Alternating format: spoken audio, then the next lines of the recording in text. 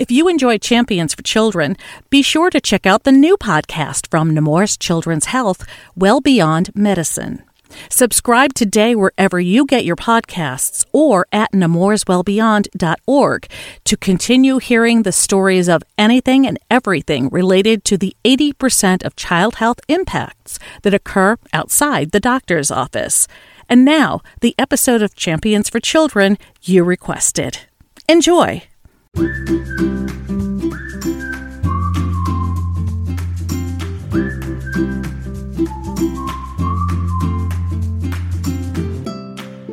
I don't think anybody could have predicted when we sat in this seat a year ago that we would have just gone through the year that we did in so many ways, shapes, and forms, from a work professional and also from just a personal standpoint as well. So kudos to all of us for making it this far. Welcome to the Nemours Champions for Children podcast. I'm Carol Vassar, and that's Nemours Vice President for Service Delivery Innovation, Carey Vassar, looking back on the year that was 2020. An accountant by training and experience, Carey came to Nemours 10 years ago as a project consultant.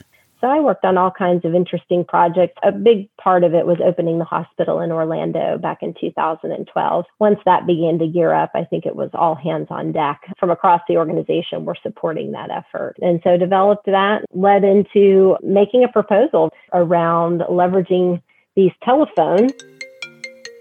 Smartphones, the computers we have in our hands, which were at that point in 2011, becoming more common than ever, given the introduction of the iPhone just 4 years earlier. I'd only had my phone for a couple of years, and I thought, this is going to change the way we do healthcare. And so began to investigate telehealth and launched our telehealth program back in 2015. Which today falls under Carey's purview as part of the Nemours Center for Health Delivery Innovation, better known as CHDI. It's a unique group of a lot of different types of folks to deliver on our promise to make healthcare simpler for families we serve. Basically, we touch families in different ways. One of the ways is through health education. So we have kidshealth.org, which you can go to without an appointment or not even being a patient of Nemours. So we really touch families across the world through our content for parents, teens, and kids. We also touch our families through the use of technology. We work very collaboratively. We have a design thinking group. We have content writers, and we really think about the consumer experience and how we're touching them in a very empathetic way with our tools. So it's not cold, that it's soft, and we're really hand holding them through the experience to get them what they need with their care management family at Nemours. As a part of the center, we also have a consumer insights team. Again, before we start any journey, we do a lot of research to understand the consumer's perspective, the different personas, because not every person, not every family is the same. So really understanding what problems they encounter, what barriers they need to overcome to ensure, again, the ultimate goal, simpler healthcare, better healthcare, ensuring parents have what they need at their fingertips. And whether that's an article to understand what conjunctivitis is, or they need to come on and schedule an appointment, they can do all of those things through that portal or our websites as well. That is to say, CHDI was already developing, deploying, and integrating digital healthcare tools designed to improve the patient experience and deliver better health outcomes, which is exactly why this team was called upon at the pandemic's start in March 2020 to quickly, efficiently, and safely grow and innovate digital technologies at an unprecedented pace. Leveraging the digital technology as a team, I remember those early days. It was about this time last year, we started having conversations about this virus. What did it mean to us? How is it going to impact us? And hey, telehealth team, do you think you could help us out? And could we lean on telehealth to do more of our visits? And that's kind of the early conversation. And then as we moved to those days in mid-March when we truly shut down, I think it was March 13th, we had the dialogue. Oh, wow. We are closing our doors and we are going to flip as many visits as we can to telehealth. That was just a huge shift. I remember the team and talking to one of my leaders, and she said, I hope we can do this. We have such a small team. At that point, we had about 200 active providers. Within a matter of weeks, we stood up to about 800 providers. In February in 2020, we were doing about 1,000 visits a month. In April, we did almost 30,000 visits. And we have a telehealth team that I can count on my two hands. We brought together the whole CHDI team, which is made up of about 80 so associates and contractors too. We went into this go mode of, okay, we need to get all the providers enrolled. We need to train them. We need to handhold our parents through this process because most of them had not experienced telehealth before. And it wasn't a choice. Really, if we needed to see you, we had to see you via telehealth. At that point, we pulled a team together. One of my assistants came on and really rallied the troops. We had about 60 people who we scheduled to begin calling parents one after the other, talking to them, walking them through the process and how to get set up to ensure a successful visit. So really hand-holding them. We even had some language barriers that we ran across. We have a couple of folks on our CHDI team who speak multiple languages. They stepped in and were assisting with some of those calls. It even went well beyond our CHDI team. We had volunteers from throughout the operations organizations that some of them were learning what telehealth was for the first time. Seeing everybody come together, focus, and meet our parents where they are, doing whatever it needed to be done to lift our providers, to educate them, to help them, help our families, was truly phenomenal that we were able to accomplish so much in such little time. And it really speaks to the fact of what the team and the organization did in this short period of time, because we watched our response scores. But at the end of every visit, we ask our parents, how is your provider? How would you rate this visit? And we stayed consistent through this period of time, all through COVID, when I would think there was a lot of hiccups. Parents had to wait long times. We had issues with our vendors because they were being bombarded. Their systems just weren't prepared for this kind of onload of telehealth visits. And so we maintained a 4.9 out of 5 stars, which really speaks to not just the telehealth team, but everybody, and really speaks about who Nemours is, the family that we are, and how we came together to work together during this really difficult time. And teams were tired. And there were some tears shed. There was some hard moments. There were some decisions that had to be made. I'm just so impressed with how folks came together.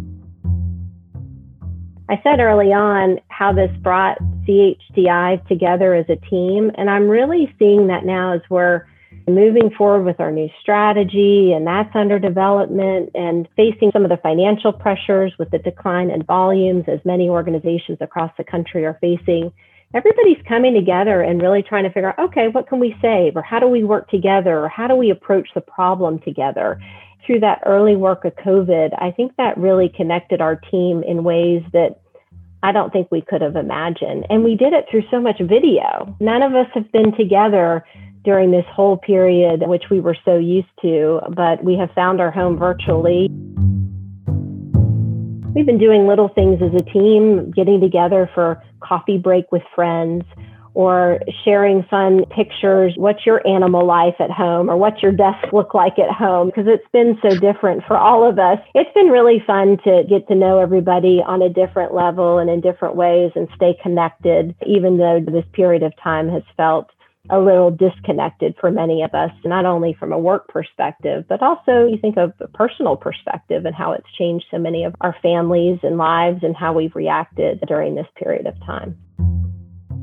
I will mention our arm of editors and content creators. When COVID started kind of ramping up, there were so many people looking for information. We were all in that boat, like what's next? And even right now with the vaccines, as those came out, we're all looking for good, reliable information from the CDC or other avenues that speak to my issues. And so our content team really began to hone in around creating content through kidshealth.org. We saw our viewership grow significantly around that content. We typically get around 260, 280 million views a year through kidshealth.org from around the world. When we started producing that content around COVID, I think we got somewhere around like 30 to 40 million views from that content alone. So we became a really critical resource for patients and families during that period of time to ensure they had the right information. It was good information. It was written at a literacy level that anybody could understand, that can read, and that was translated into Spanish as well. Not only were we focused in on English, but we know we have a large Spanish-speaking population as well. I just wanted to mention that because that was something that the team had to pivot really quickly, gain good information. They worked with many of our clinical leaders with infectious disease and otherwise to help write and build that content. So parents had a good resource in their communities that we could send them to. And just as an FYI, we do license that content out as well to many health systems. Not only were we producing the content, but we were also alerting our licensees of, hey, these are articles that you can refer back to of curated content that you can send to your patients and families from your email address, that trusted healthcare resource. So that was another important avenue that we played a big part of as we moved through COVID and really had to react quite rapidly. So talk a little bit about some of the self-care of your team, because you went through a very stressful period, which it can bring people together, but can also cause stress on certain parts of the system or the people who are part of that system. How did you make sure that associates were cared for? That's a great question. And it's something that I think we focused in on a lot. I think we have such a dedicated team, and it was such an intensive period. And as we began to open up and we started to get our feet underneath us as a team, we really had discussions, at least with my leader team, who was then having discussions with their associates. Shut the computer off at the end of the day. Spend time with your family. Go for that walk. And I think everybody had to adjust working from home, and there was such that intensive period that you wanted to keep moving like that. And so it'd be 7:00 at night and I got this email, I better get this done before tomorrow. No, turn it off. It can wait till tomorrow. I even have changed my work habits to ensure that I'm not sending emails in the evenings or on weekends. Because people need a break. Even though you're at home and you might be able to flex some things in during your day, like throw that load of laundry in or whatnot, people were really honed in on their work, and it's hard to turn it off. I found that they're very dedicated to what they do and the mission of Nemours, but we need to ensure that they're taking care of themselves. The other thing that we did too was, especially for the telehealth team, because it was 24/7 for weeks, was ensure that people were taking some time off. They worked in rotations where, no, you're getting a day off this week and you're going to be off. We don't want to hear from you. We want you to go play, do something fun, family, whatever you want to do. And the rest of the team would take the load. They did that to ensure that folks got a little bit more than just a weekend break. When asked to recognize people on her team for their work during the pandemic, Carey was quick to note that their team focus made answering that question a little difficult, mainly because they're all superstars in my book. So you're right there. I do want to call out specifically the telehealth team. Sue Volt, she's the administrator of our telehealth program, took on that job a few years ago and has done tremendous work, but really worked with so many people across the organization in tireless hours, both with clinicians, administrators, and clinical workers to really lift the program and kind of be that intermediary with our telehealth vendor, American Well, as well. She just did a phenomenal job along with Dr. Patrick Barth and Dr. Joanne Bozum. I could go on and on. Rick Raber, he's our chief content editor, and that whole team that works for him. I could mention just everybody, because it took everybody to do their part to even make it through this past year. We hear some comments back from patients and families on their experience during this period of time, and it just really shows how people weren't going through the motions. They were doing the right thing because they cared about our patients and family as if they were their own. And that means a lot when you see people giving like that back to the community. So what lessons will Carey and her team take away from the pandemic of the past year? We learned to work at home. I will say that. That's one big lesson. In fact, pretty much my whole team is going to be working from home going forward. We have had to learn to get together in different ways. Once we're able to physically get back together, which we look forward to, it'll look different. We'll be getting together for special meetings, but it won't be that daily hello in the hallway like it used to be. So I think that's a big lesson learned. I think the second one that we learned is there is power in focus. It is amazing when a team comes together, a large one and a very diverse one that we have, even just in CHDI, the ability when everybody is focused in on the same goal, the amount that you can accomplish and the efficiency and speed at which you can get there is phenomenal. I would think that's the second really big lesson to see that come to fruition. And then the third lesson, and this is from a more narrow focus around telehealth, is just the digital divide that we have in our country. You think and you take for granted that everybody understands how to use one of these phones and they know how to download an app. But we really learned there's fear sometimes. We have certain families who are undocumented and they're afraid to sign up with an email. They don't want to be tracked in that way. Or there's just not the digital literacy and understanding of how to sign up for an app or how to kind of troubleshoot a little bit from the patient side. And then not everybody has access to connectivity, right? Some people go through their phone. They don't have computers. They don't have Wi-Fi. But even their phone plans really can't accommodate the bandwidth necessary to do a video visit. And so I think there's been a lot of learning during this period of time that we have a lot of opportunity. There's great advantage to using digital tools, but we really need to educate around digital literacy and ensure that people have the ability to connect, especially in those areas that might be a little more rural. I mean, you've probably been in areas that don't have great connectivity either from a cell or Wi-Fi. It's just not great. You can't get good quality. How do we work around that? Those are kind of three biggies, I think, coming out of COVID that I have taken away. Through COVID, we have learned that we can really leverage technology to a great degree. I think we have to leverage it in different channels. I think we still have to ensure that we have empathy and we really think about how we touch people and converse with people, that being our patients and families through technology. And so we're continuing to challenge ourselves. How do we communicate better? How do we make our tools better? One thing that developed out of COVID was highlighted. We were already on the path to one app, which I told you about, the Nemours app. But prior to COVID, we didn't have all those capabilities together. And during COVID, we heard from parents, we heard from our clinicians.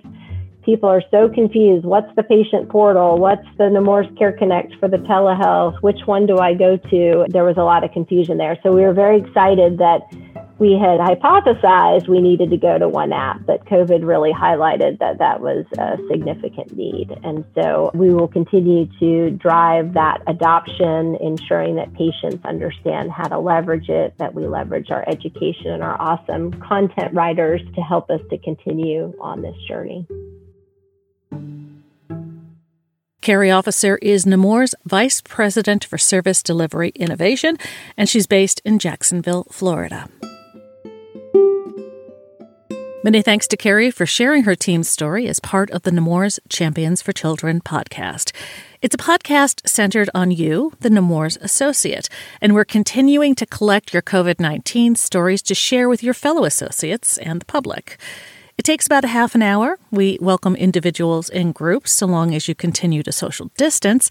To set up an interview at your convenience, email podcast@nemours.org. That's podcast@nemours.org.